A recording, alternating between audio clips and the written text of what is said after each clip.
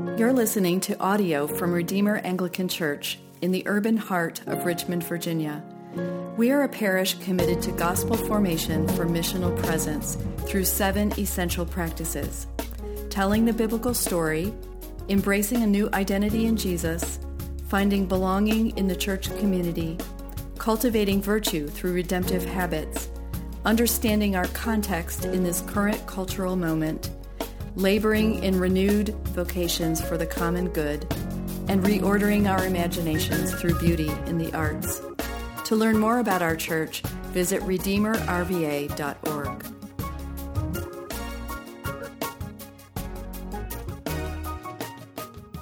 Our first scripture reading comes from Psalm 75 and can be found on your pew Bibles on page 487. And as always, if you do not own a Bible, please feel free to take one of these Bibles home with you as a gift from Redeemer.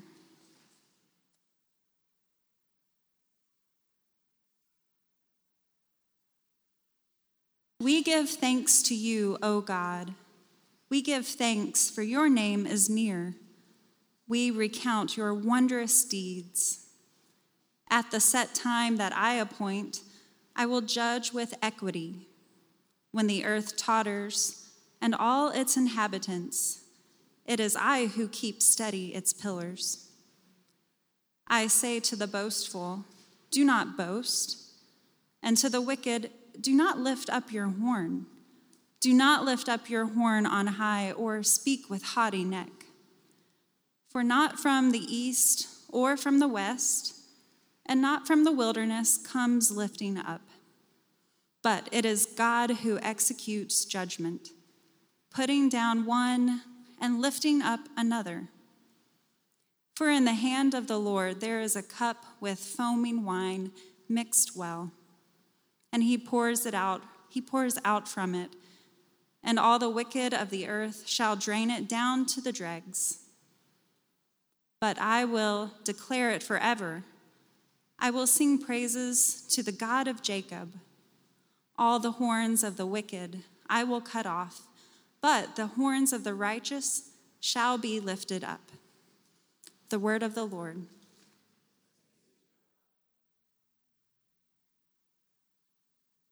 Please stand for the reading of the gospel. Our gospel reading this morning comes from Mark chapter 14, verses 32 to 46. You can find it on page 851 of your Bible. This is the holy gospel of our Lord Jesus Christ according to St. Mark. Glory to you, Lord Christ. And they went to a place called Gethsemane, and he said to his disciples, sit here while I pray. And he took with him Peter and James and John and began to be greatly distressed and troubled. And he said to them, my soul is very sorrowful, even to death. Remain here and watch. And going a little way farther, he fell on the ground and prayed that if it were possible, the hour might pass from him. And he said, Abba, Father, all things are possible for you. Remove this cup from me, yet not what I will, but what you will. And he came and found them sleeping. And he said to Peter, Simon, are you asleep? Could you not watch 1 hour? Watch and pray that you may not enter into temptation. The spirit indeed is willing, but the flesh is weak. And again he went away and prayed, saying the same words. And again he came and found them sleeping, for their eyes were very heavy, and they did not know what to answer him. And he came the third time and said to them, are you still sleeping and taking your rest? It is enough. The hour has come. The Son of Man is betrayed into the hands of sinners. Rise, let us be going. See, my betrayer is at hand. And immediately, while he was still speaking, Judas came, one of the 12, and with him a crowd with swords and clubs from the chief priests and the scribes and the elders. Now the betrayer had given them a sign, saying, the one I will kiss is the man. Seize him and lead him away under guard. And when he came, he went up to him at once and said, Rabbi, and he kissed him. And they laid hands on him and seized him. The gospel of the Lord. Praise to you, Lord Christ. You may be seated. Let's pray together. Our Father in heaven, we ask that as we think on these words of Scripture, that we would be a people, individuals, a community whose hearts are wide open to the things that you have to say to us, and that we would indeed, as we've been singing, say, yes, Lord. And so would you speak to us, Father, Son, and Spirit in these words, and help us to know how we might be a community that inhabit them. In Jesus' name, amen. So we're nearing the end of the summer series, and Redeemer's tradition is to be in the Psalms every summer, and you just pick up where you leave off, one summer after the other, right? We have this Psalm, and then we have 76, and then you won't see 77 until next year, right? And when Dan asked me if I would fill in, I was very grateful for the opportunity. And then but I'm thinking, I've been a minister for a long time. Surely I've preached these before, right? And I could just tweak something. No. None of the things that I was assigned have I been able to tweak. It's all new stuff, right? And I'm like, that's good. Okay, that's good. But then I'm like, but Dan, I'm preaching on judgment. Like, come on, I'm a visitor. I don't like judgment. And most of us don't like judgment, but if we're really honest, we are also judgy, right? We all find ourselves in that spot. I don't like judgment. I'm an Enneagram 9, if you know what that means. And it means I have a pathological attachment to peace. I want to hold all things together. I want the tensions to be there and live and robust, right? So here we are in this hard topic of judgment. And I want to just say right off, a little bit apologetically, that the theme of judgment is a hard topic, and it's hard for the church too. We don't handle this topic very well. It seems to me we drift in one of two directions, right? We either steadfastly avoid it for all the reasons that you can imagine. It's uncomfortable, right? We sort of background it and we foreground other things. And we really are secretly hoping, I hope judgment disappears and I never have to talk about this topic with a friend, right? Because it's uncomfortable. We don't know how it fits into or maps on to the love that is God very well, right? We get lost in that. Or on the other extreme, there are those people that just like to talk about judgment. Like some of you go there more naturally than others. And the church sometimes leans into conversations about judgment that feel creepy. I mean, I think we just need to be honest about that. We feel like we talk about judgment in a way that sounds vindictive. Or we talk about judgment in a way that sounds hateful. We talk about judgment in a way that rather than alleviating fear or moving people beyond fear, it actually seems to cultivate more fear or even anger. So let me tell you a story. This is a true story. It's a little bit of a lame illustration, but it helps.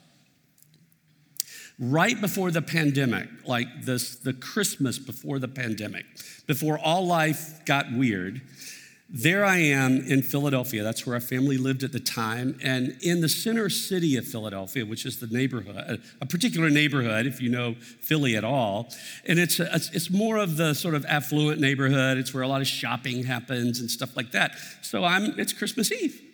And I'm over there in that neighborhood shopping, right? And I walked by one of the parks. It's a lovely park, Rittenhouse Square. It's absolutely stunning and beautiful. It's particularly beautiful in the winter because there's things in the trees. It's really quite nice. And I hear a voice crying out from the edge of the park. It's a mic'd voice. There's an amplifier by the voice. And the voice is shouting out the most vindictive and mean things to sinners passing by. There's a man, a street preacher, who is calling attention to every imaginable sin that he particularly hates. You can imagine they're the sexual sins that are being called out there on this Christmas Eve. And I sort of stop in my tracks, and friends, there are even snowflakes, I think, falling. And I think, what are you doing? Don't you know that the voice of the angels to the shepherds on Christmas Eve is not a shout of condemnation, but fear not, because I bring you glad tidings of joy, because today is born a Savior who is the joy of the world. And I am enraged, I'm judgy of this man who thinks he's proclaiming the gospel. I'm angry at this man Enneagram 9 out the window all of a sudden. Now look, both extremes, our tendency to avoid and background judgment, but also our tendency to sort of fixate and then distort judgment in a way that doesn't actually map onto the life of Jesus very well. Both of these things aren't an adequate expression of judgment. They don't take us into a deeper understanding of what judgment is, and they certainly don't take us to Jesus. They miss him. Now, we want to think about that this morning, and we're using Psalm 75 to think about this topic because it's the dominant theme in this psalm. You recognized it as we read it. Psalm 75 is an interesting psalm in that it's sometimes thought to be a part of a triplet of songs, right? It's a little tiny series of the Psalms of Asaph, right? Lane introduced the Psalms of Asaph with Psalm 73, which, by the way, is one of my favorite psalms, and I did not get to preach on it. But there in that sermon series, right, as you begin to understand as you're thinking about the Psalm of Asaph, that first one, Psalm 73, that it's a moment when this leader of Israel's worship is sort of in a space of doubt. And Lane did a beautiful job helping us sort of explore what doubt sometimes looks like, especially when we look out on the world and it looks like the life of non-faith is dominating the scene and winning is actually a lot more palatable than all the hard work of holiness. And then Lewis took the next one in the triplet, right, of Psalm 74, helping us think through in a time when life is falling apart, that beautiful word, calamity, that one of the things that we need to be praying in that moment desperately is that we would remember that God is king, even if it looks like he's not. And then today, we are led into this hope for the Christian who's suffering through a psalm that helps us understand how judgment, the judgment of God, maps onto hope, gives us hope in the space of our own suffering. And there's an interesting notation if you were reading in the Bible, the actual sort of Pew Bible, at the time, and the notation right under the psalm is, this is a song that's meant to be sung by the tune of "Do Not Destroy," which is kind of a weird tune to think about when you're talking about judgment, right? So automatically we ought to clue in and think, maybe where my mind most naturally goes with judgment isn't the place the psalmist's mind went. But there's this appeal, this tune, I wish I knew what it sounded like, "Do not destroy." So I want to think about three things with you this morning: security, judgment, and the blessing of God. Now first, security. So imagine yourself, you're on vacation in Hawaii, and the wildfires begin to rage around you. You're in Maui. And so all that is common to your life, all that, even in a vacation moment of delight, it's just erased, it's wiped away. I want you to think about, what is it like for you to taste exilic reality? Like you are in exile. Most of the commentators think that these Psalms were written, of these three at least, were written in a period of exile, when Israel's sort of ordinary way of being human and being faithful to God is just kicked out from under them. It's gone, it's erased, because they've been hauled off in captivity, in an unjust captivity. When you experience a reality like that, and most of us aren't experiencing it nearly in the extreme of our friends and neighbors in Maui this morning, or of people in a war-torn area, or of refugees that have landed in a refugee camp. We're not experiencing exile like that. But you do know what it's like to suffer. And you do know what it's like when all that you hope for in life, all that makes you feel calm and stable and secure and at ease in a place of life, has been challenged, has become vulnerable, has been ripped from you. So think about that experience for just a moment as we think about this particular psalm. You see, in that moment, God says these words in verses 2-5. This is where the psalmist moves from a space of general worship, beginning to rehearse themes of judgment, to where we hear the divine voice itself. And what God says to his people in that space of worship, in that moment of exile, in that moment of suffering, is, it's me. I'm your security. It's me. I'm your security. It's not whatever power you observe in the world that has just sort of ripped something from you. It's not the power that seems to be calling the shots that is not God. It's not even the peace that you thought you had when life was going well. God says it's me. And that's one of the most important things that a people that are suffering need to be reminded. That God is your security, and here's how the psalm expresses it. This idea of the earth shaking, right, and the pillars of the earth. God says, I'm the one who steadies the pillars. I do that. The nation you've been carted off to doesn't do that. I do that. The tragedy that's come into your life doesn't steady or unsteady the pillars. I steady the pillars of your life. Only I judge rightly. That is, I judge in a trustworthy and a reliable manner that is always just. Always just. God's justice doesn't lead to further injustice. God's justice doesn't lead to more oppression. It only leads to a place of peace. Now, here's a challenge.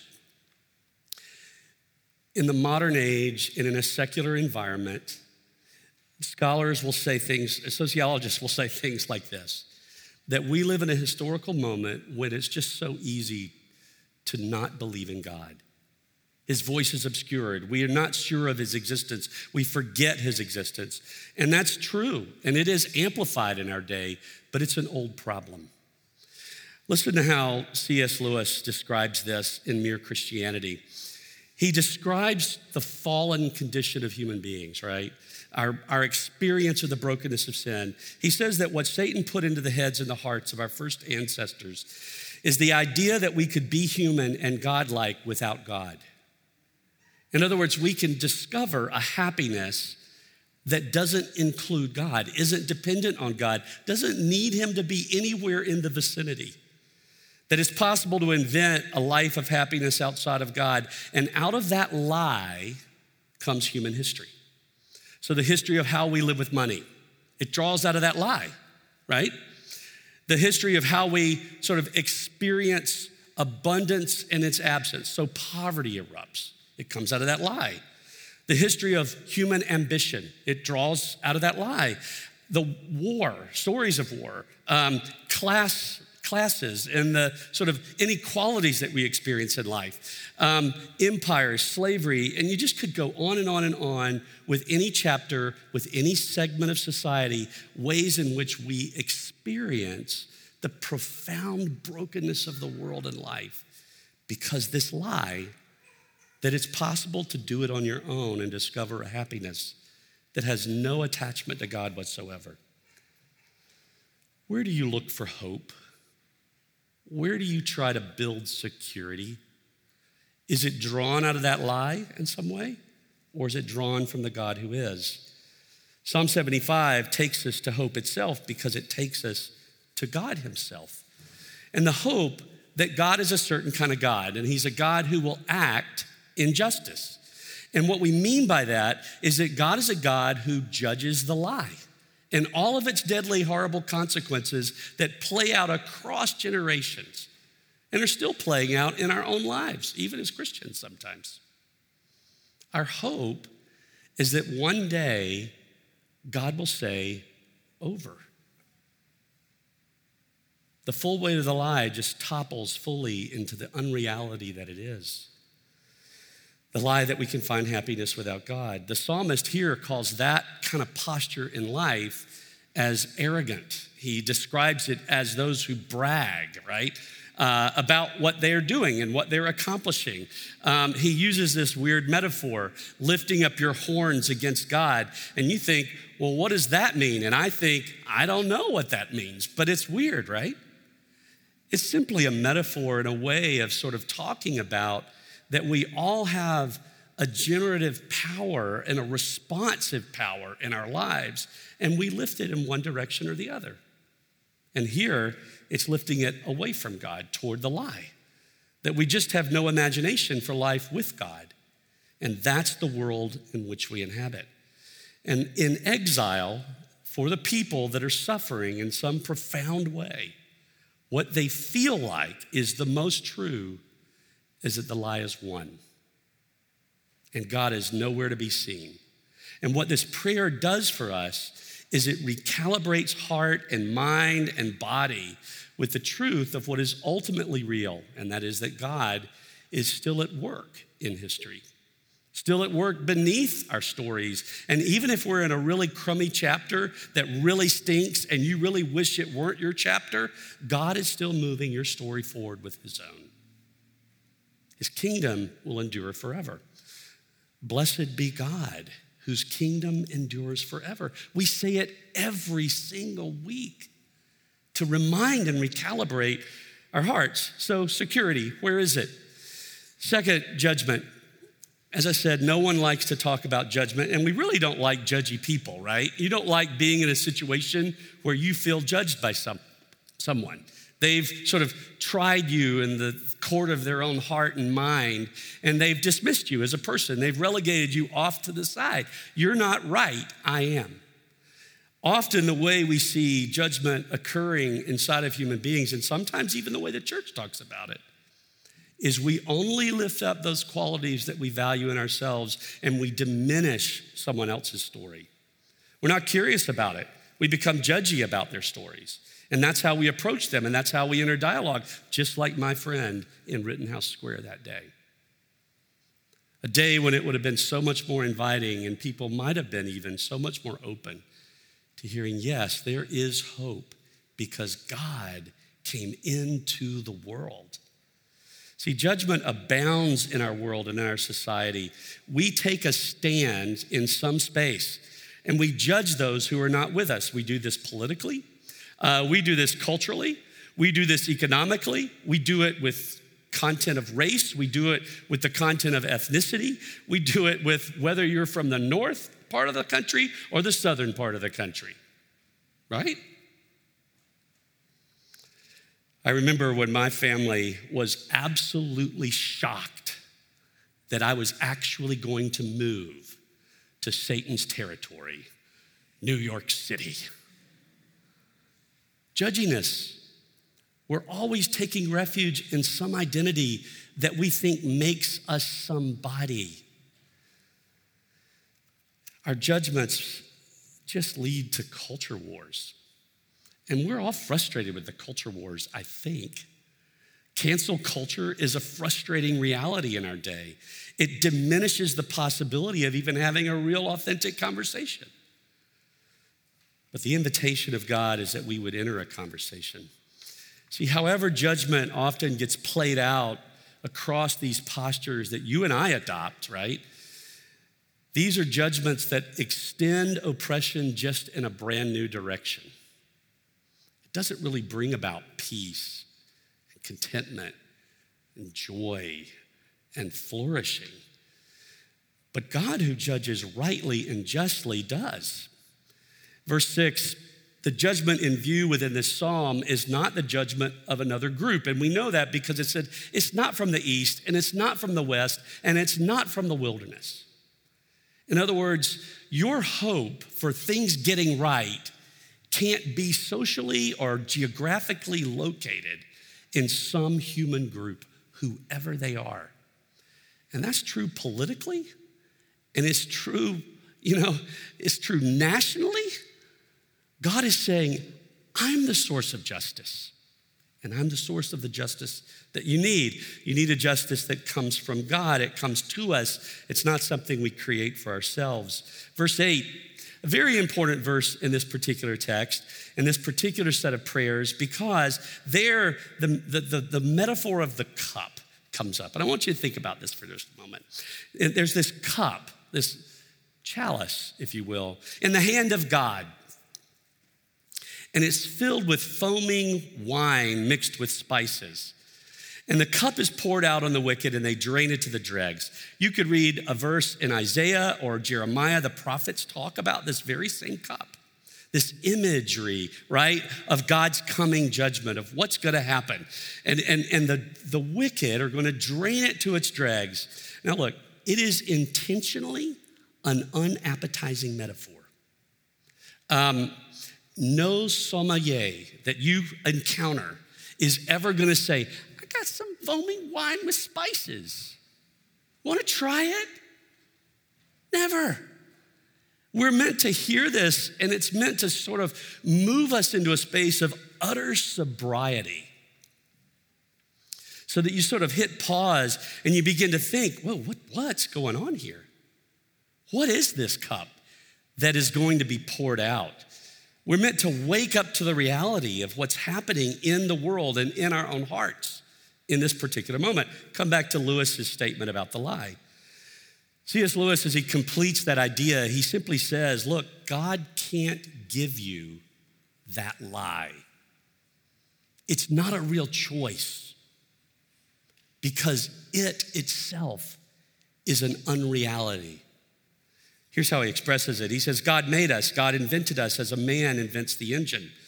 A car is made to run on gasoline. He didn't understand about, batteries. And it would not run properly on anything else. God designed the human machine to run on himself. He himself is the fuel our spirits were designed to burn.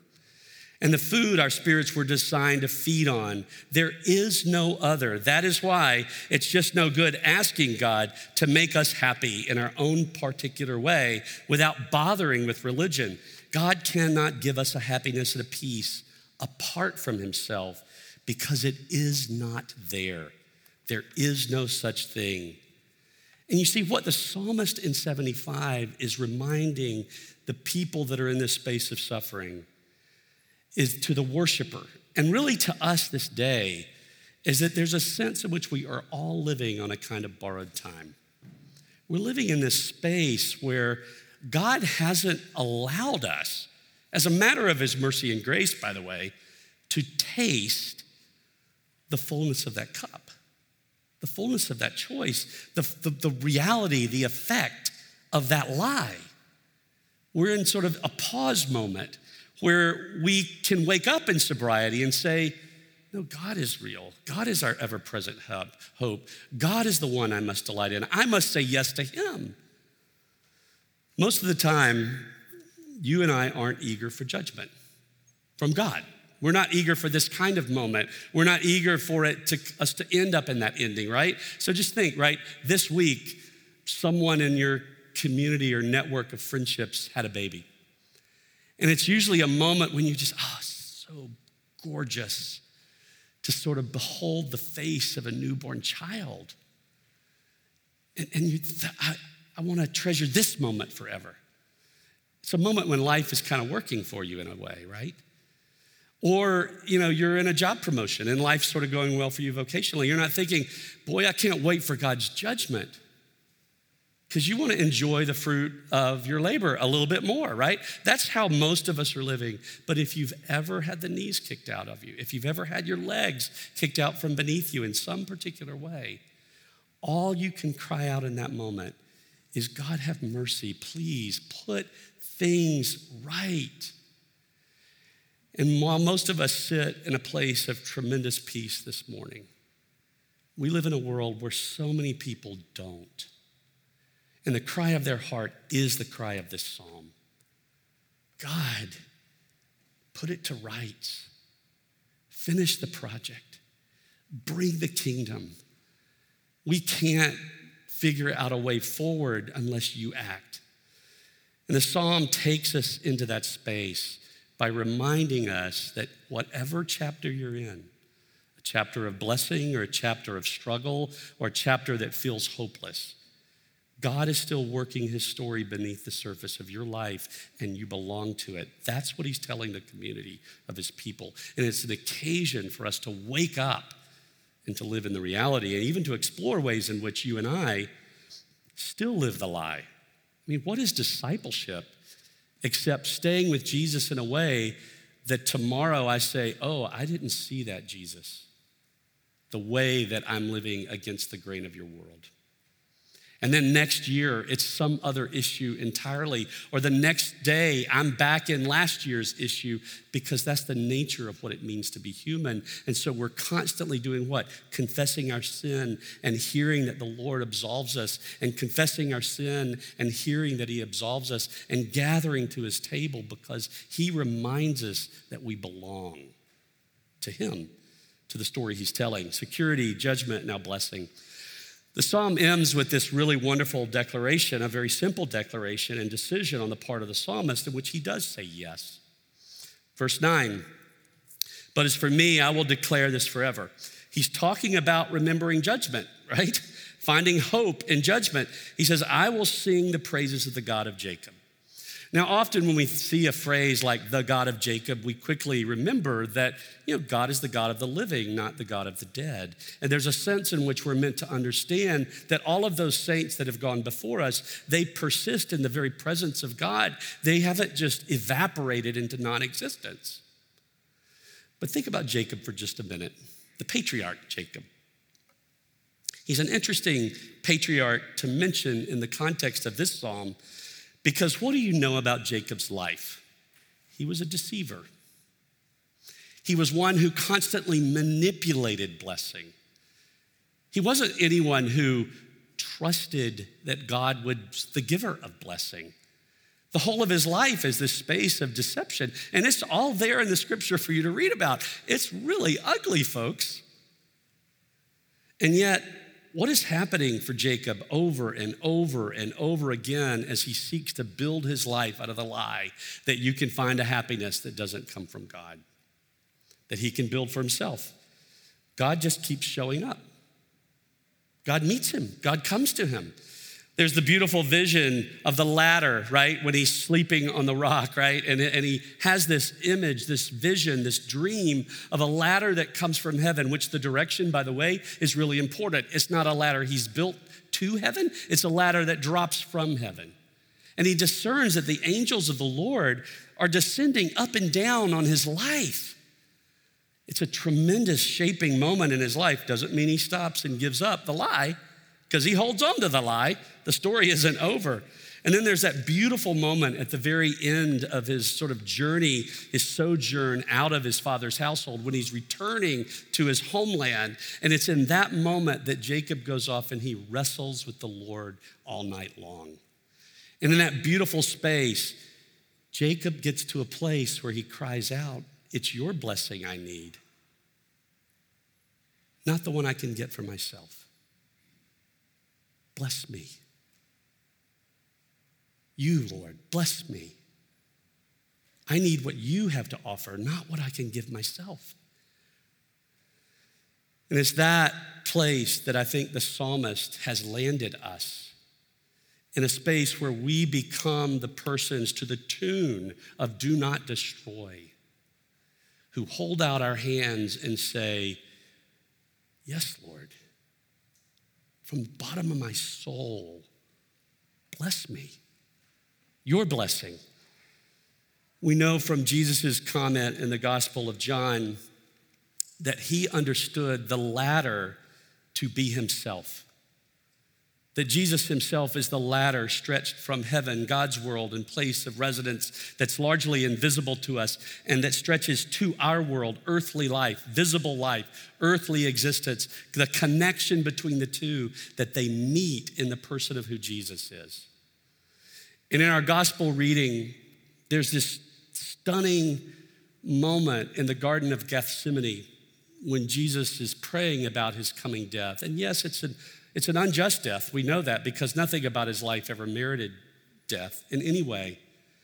But here in this moment of prayer, Jesus imagines a cup.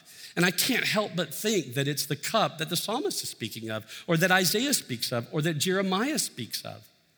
And that Jesus is about to drink the cup of the lie that you can find a happiness without God to its dregs. He is going to take the full weight of its effect into his own being and experience death. Nothing about the Son of God ever embrace that lie in reality.